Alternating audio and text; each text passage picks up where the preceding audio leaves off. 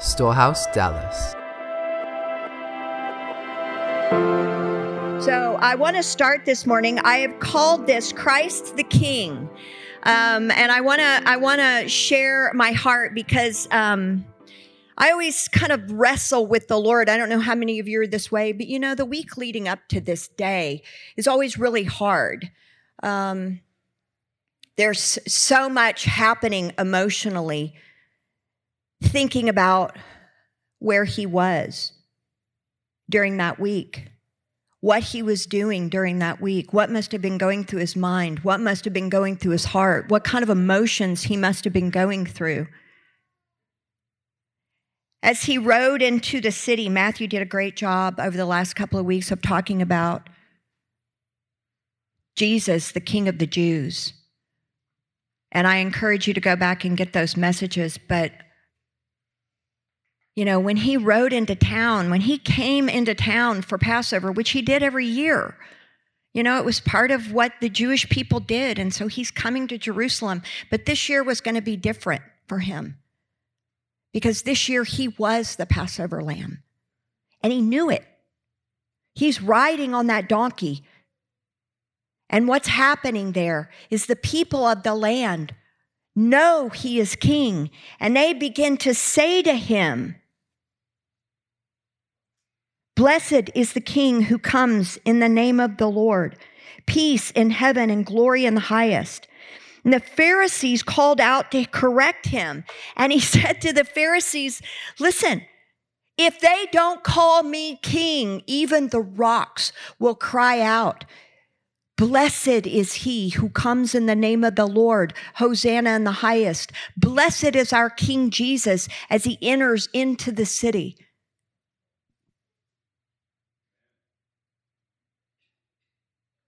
And so I was really, this whole week, I was sad because King Jesus, he made a decision.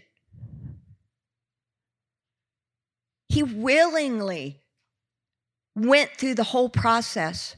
He willingly went through the emotions. He willingly knew what was coming. And I don't know about you, but if that were me, I'm not sure I could even talk, more or less encourage all of my disciples. I don't know if I could even physically make my way from place to place like he did. Because he knew he was king. He knew he was king. He knew he was God. He knew what was about to happen.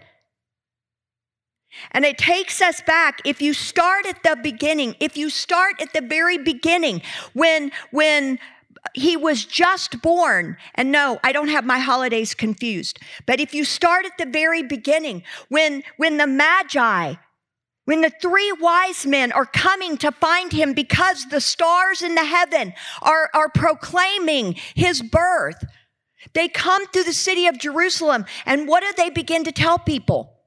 They begin to tell them that they're looking for the king. They're looking for the King of the Jews. Even the magicians. Guys, these people were astrologers. They were not believers. They were not Jewish, but they were watching what was happening in the sky. And they even knew it was a testimony that a king is about to be born. And so Herod catches wind of this, calls them before him, and begins to question them and say, "What are you saying? What do you mean by a king is coming? What are you saying?" And so they tell him about the star. They tell him about all of the scriptures and what they say to testify about this king that is coming. And Herod's like, "Okay, hold on a minute." So then he calls all the scribes in. He calls the Pharisees in and he says, "Tell me about this king." And they say to him, "The king is the Christ." Now, what does that mean? Christ is a title. It is not a name. Christ means the anointed one. The anointed one. When you are anointing, what does anointing do? It breaks the yoke. What does an anointing do? It brings all wickedness down. What does an anointing do? It conquers kingdoms. And so when Herod heard that, he was like, wait a minute. So basically you're telling me the anointed king is coming. And so he set about to kill this baby. That's how terrified he was. He was in charge of the largest kingdom on earth, but yet scared of a child who is a king and anointed to rule and reign. And so when the Magi fooled him and didn't come back his way, he was so angry about it that he even went about killing every male child under 2 years old. The idea of a king coming from heaven caused them to want to murder him. As it was in the beginning, so it was in the end. And he knew that his kingship would cause them to kill him. So fast forward 30 years after Herod kills all of the babies in Bethlehem. And Jesus, knowing again who he is, he steps on the scene and he says, the Spirit of the Lord has anointed me to preach the good news of my kingdom. There is a kingdom that you know not of, but I am the king, and I have been anointed to usher this in as king and bring a new rule and reign into the earth. And so when he said that, what he was saying, that I'm king of the earth. And so he knew from the beginning of creation that this moment had been prepared for him. He knew that he was with the Father. And when the fall came in the garden, he knew he was the answer and that he was going to be the solution to what they needed. Now think about this for a minute, because he left his eternal station. He left his eternal place, seated at the right hand of the Father. The Word that was in the beginning left his place to come down and become human forever. He's not temporarily human. He is now 100% man and 100% God forever. He's the firstborn from the dead. He is a faithful witness. He will forever be in human form. So, what did he do? When he came, he said, listen, I'm going to talk to you about being a king on the earth, and I'm going to show you what this kingdom is. I'm going to demonstrate the kingdom. I'm going to teach on the kingdom. And that's pretty much all he did the whole time he was here, walking on the earth. Because he said, even though I keep saying it, most of you are not going to get it. Which, quite frankly, is the condition of the church today. Everybody's like, what? The kingdom? What are you talking about? The kingdom? He demonstrated a spiritual kingdom. And in this kingdom, there's no sickness, there's no disease, there's no lack, there's no poverty, there's no fear, there's no shame. In this kingdom, the king rules over all of that. So if you look at the body of Christ and you look at the condition of the body of Christ, you can measure how much they understand how to operate in the kingdom. Because we will bear fruit of that kingdom, won't we? So we'll be walking in what? Freedom. We'll be walking in holiness. We will be walking in peace. We will be walking in every single thing that belongs to Jesus. And not only will we be walking in it, but we'll be bringing it down to the earth for others to eat from that table. So as I said, this week's kind of hard for me because I kind of wrestle with all of his emotions. And I just sit before him and I cry and I cry and I cry and I cry and I cry. Now, can you imagine what the disciples must have felt? Because they're hanging out with him. I mean, the disciples were like teenagers, right? They were like 14 to 16 years old. They were very young. And so they're following Jesus. He's their rabbi. Yeah, for every teenager here. Come on.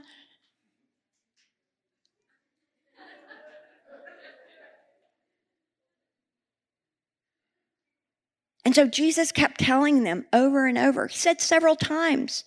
In Luke 9, verse 22, he said this, the Son of Man must suffer many things and be rejected by the elders and the chief priests and scribes and be killed and be raised in the third day. Now that was pretty early on in his ministry. And Peter's like, no, that's not going to happen. I'll save you. He's like, get behind me, Satan. For this reason, I came to the earth. He already knew. He knew very early on, I believe, in his life that he had come to be the sacrificial lamb. So then he says this in Matthew chapter 20, verse 17 through 19. Now Jesus going up to Jerusalem, and this was at the moment that he is actually on his way to be the sacrificial lamb. He took the 12 disciples aside on the road, and he said to them, behold, we are going up to Jerusalem, and the Son of Man will be betrayed to the chief priests and to the scribes, and they will condemn him to death and deliver him to the Gentiles to mock and scourge and be crucified, and on the third day he will rise again. I mean, I don't know. They can't get more clear than that. But they're like, what? What are you talking about? No, wait. Okay, so when you have like you've got a destiny and you've got a plan and you've heard something from the Lord and you just know how it's going to go because you've got it all mapped out in your brain, right? And then you start down that road and it doesn't go anything like what you thought. You're like, well, okay, I thought this was going to be easy. And so they're thinking to themselves in terms of getting free, and they're thinking to themselves about an earthly kingdom, right? But he's not talking about that at all. So when he starts to tell them that he's going to die and be crucified and betrayed, this is not the plan that they had in their hearts. Because what does that mean for their lives, right? It's all about me, right?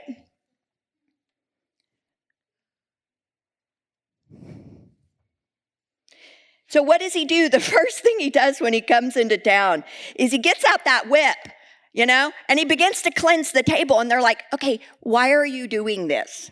You're turning over all the tables and you're making everyone really mad. But what does he do? He goes in, man, he begins to wreck shop in that place. He is so angry. It said that the zeal of the Lord consumed him for his house. And so he starts turning everything over because he said, my house is to be a house of prayer. My house is to be a house of love. My house is to be a house of intimacy, not a house of religion. And he said, I will have intimacy and communication with my people. Have you ever tried to have intimacy with your husband and not talk? No, it doesn't work. You can't connect at the heart without actually saying something. And so Jesus is like, I'm after a house of love. I'm after a house of fervent passion with my people. So in John chapters 14 through 17, then he has the Last Supper, okay? He's sitting there with the Last Supper, and he said, it is my fervent desire that I would eat this meal with you. Now again, he knows within 24 hours what's about to take place after the Last Supper. He knows he's going to be betrayed. He knows he's going to be beaten, mocked, rejected, scorned, mutilated. But what does he say to his disciples? He said, it is my fervent desire that I would eat this meal with you before I suffer.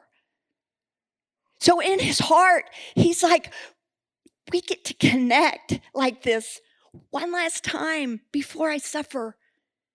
And it was really, I think even for him, he was saying, this does my heart so good because I love you so much. And I want to break bread with you. I want to have an intimate conversation with you. I don't know about y'all, but you can have coffee with someone and it's great. But when you break bread with someone, when you have a meal with someone, something happens and there's a connection.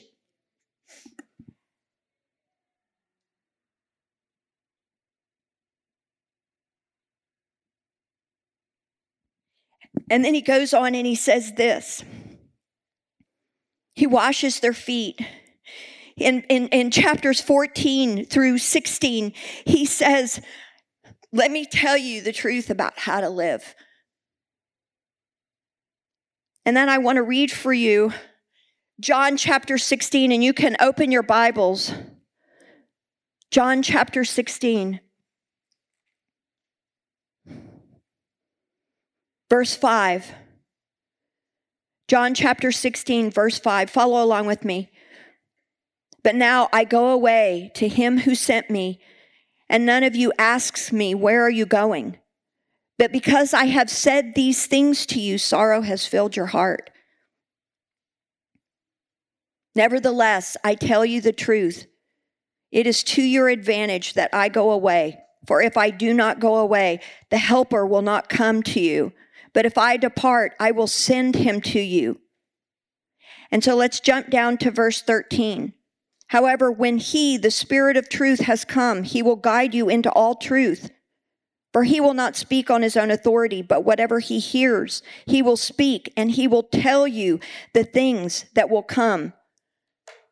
The Spirit of truth will come to you, and he will tell you the things that will come.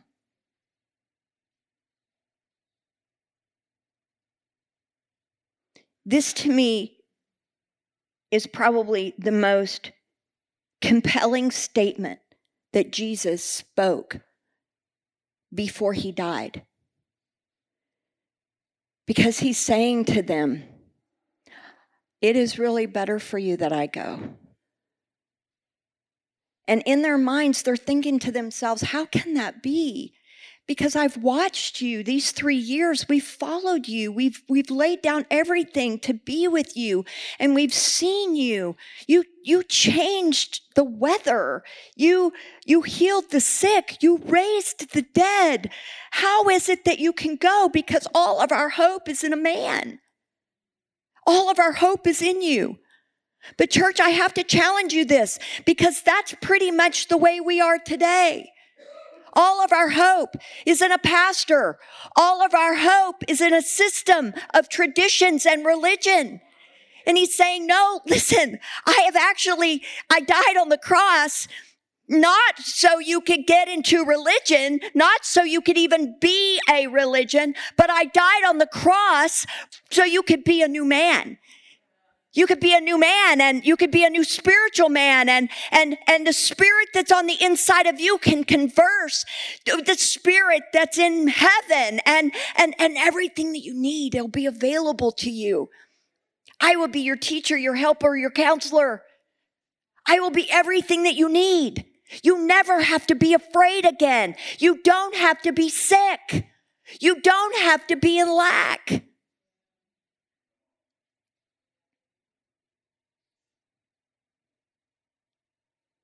So he keeps talking to them about this spiritual kingdom, that it's going to come and he's going to set it up. But all they can think of is a physical kingdom.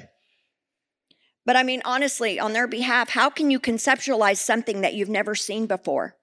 This does not exist. What Jesus is talking about, it does not exist in the earth at all, ever, in all of history. Do they have any idea what he's talking about? And see, that's the beauty of what happened at the cross. This was the biggest game changer in all of mankind, and nobody, including the demonic, including Lucifer, saw it coming. This was the biggest upset ever in the history of mankind.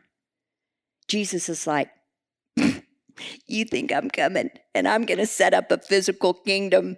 But no, here's what I'm going to do. I'm actually going to start with my people. and I'm going to raise them up, and I'm going to make them dread champions. I am going to make them grand champions, and they are actually going to rule and reign for me.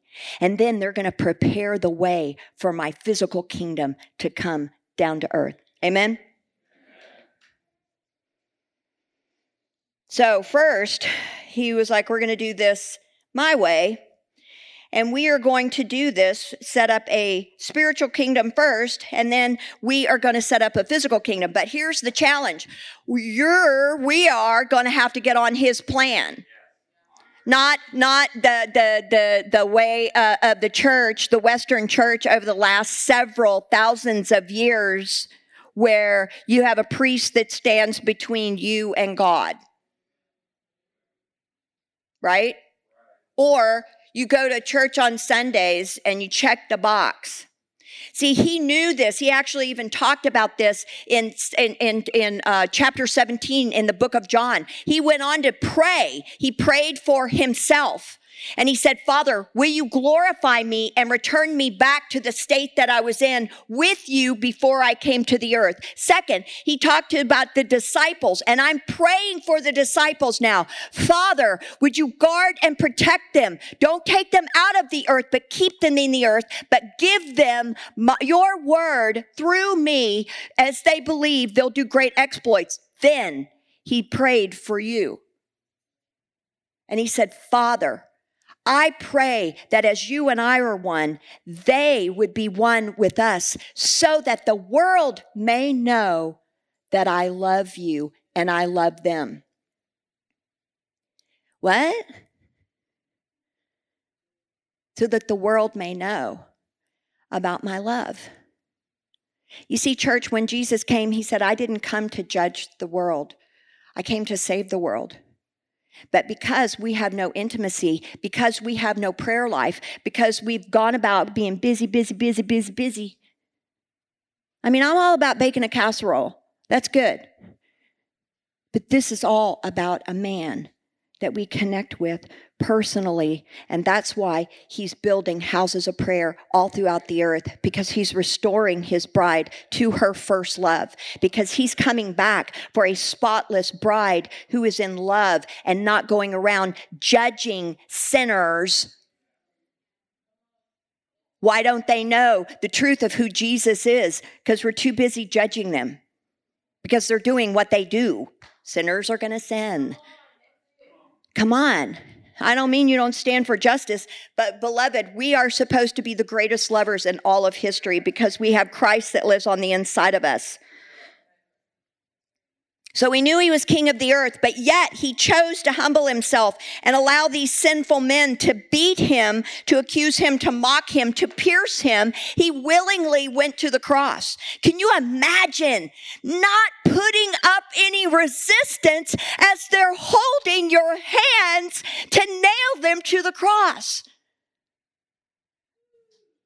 I mean, I'd be like, oh, nope, not that hand. Even if you got the other hand, no, that hurts so bad, I don't want this hand. But I mean, he just willingly, he knew why he came.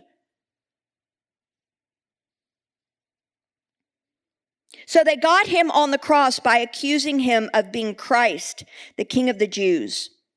Jesus explained to Pilate that he came to bear witness of the truth, that his kingdom was from above and not on the earth. He said this in John chapter 18, my kingdom is not of this world, for if my kingdom was of this world, my servants would fight, that I might not be handed over to the Jews, but my kingdom is not of this world. Pilate said to him, so you are a king? And Jesus answered, you say that I am a king. For this I was born, and for this I have come into the world to bear witness of the truth. Everyone who is of the truth hears my voice. Now, at that moment, what happened is that Pilate stops, and he turns back around and he goes, wait a minute. You just said something that really caught my eye, because what is truth? I ask him the same question every single day. What is truth? Because my whole story has already been written.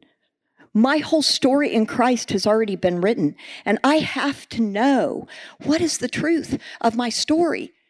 What is the truth of what you say about me? What is the truth that you say that you have for me? What is it today? How can I access the wisdom from heaven and the truth from heaven so that I can follow the breadcrumbs that you've left for me so that I can fully prosper? It's kind of like this. It's like every morning you wake up and you have Michelangelo, and he's in your house. And he's there, and Abraham Lincoln's there. And Albert Einstein is there. And, I don't know, William Buffett sitting there. They're all just sitting there in your house.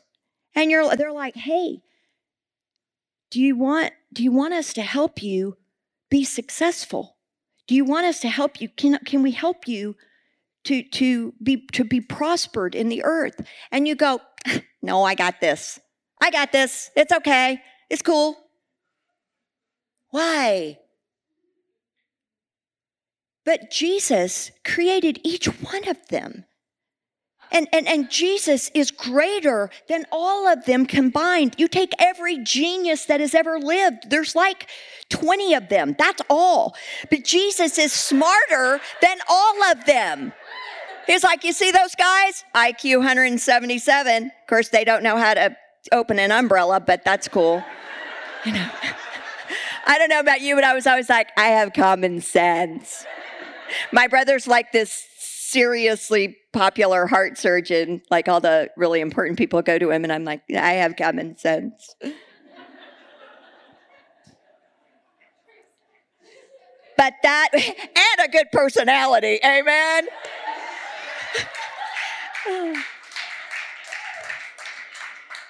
So really, it's that way. So every day, Jesus is sitting there, and he's ready. He's waiting to talk. He wants to tell you. He's like, I'm your helper. I'm your helper. I've been sent to you. And I am going to, what did he say? I am going to lead you into all truth. Amazing. And so Pilate had this plaque made, King of the Jews. It was in Hebrew and Latin and Greek. And the Jews are saying, no. You don't want to put that on the plaque. You want to put on the plaque, he said he's the King of the Jews. And Pilate's like, nope, I think I'm going to let that stand. Jesus, King of the Jews, which is the very thing that landed him on the cross. They tried to kill him when he was born, and they finally got him as king. Because it was the threat. No, you can't bring the kingdom to the earth. See, the enemy doesn't care if you're religious. He doesn't care if you go to church on Wednesdays. You're like uber religious. I go on Sunday and Wednesdays. He doesn't care. But the minute that you begin to access the kingdom and bring the kingdom to the earth, that's when you will wreck shop on his authority. The Lord said in the book of Revelation that he has made us both priests and kings to our God, both priests and kings to our God, and you will rule in the earth. Hallelujah. That's good news. Bethany, why don't you come on up? All right, we're going to do a little more worship.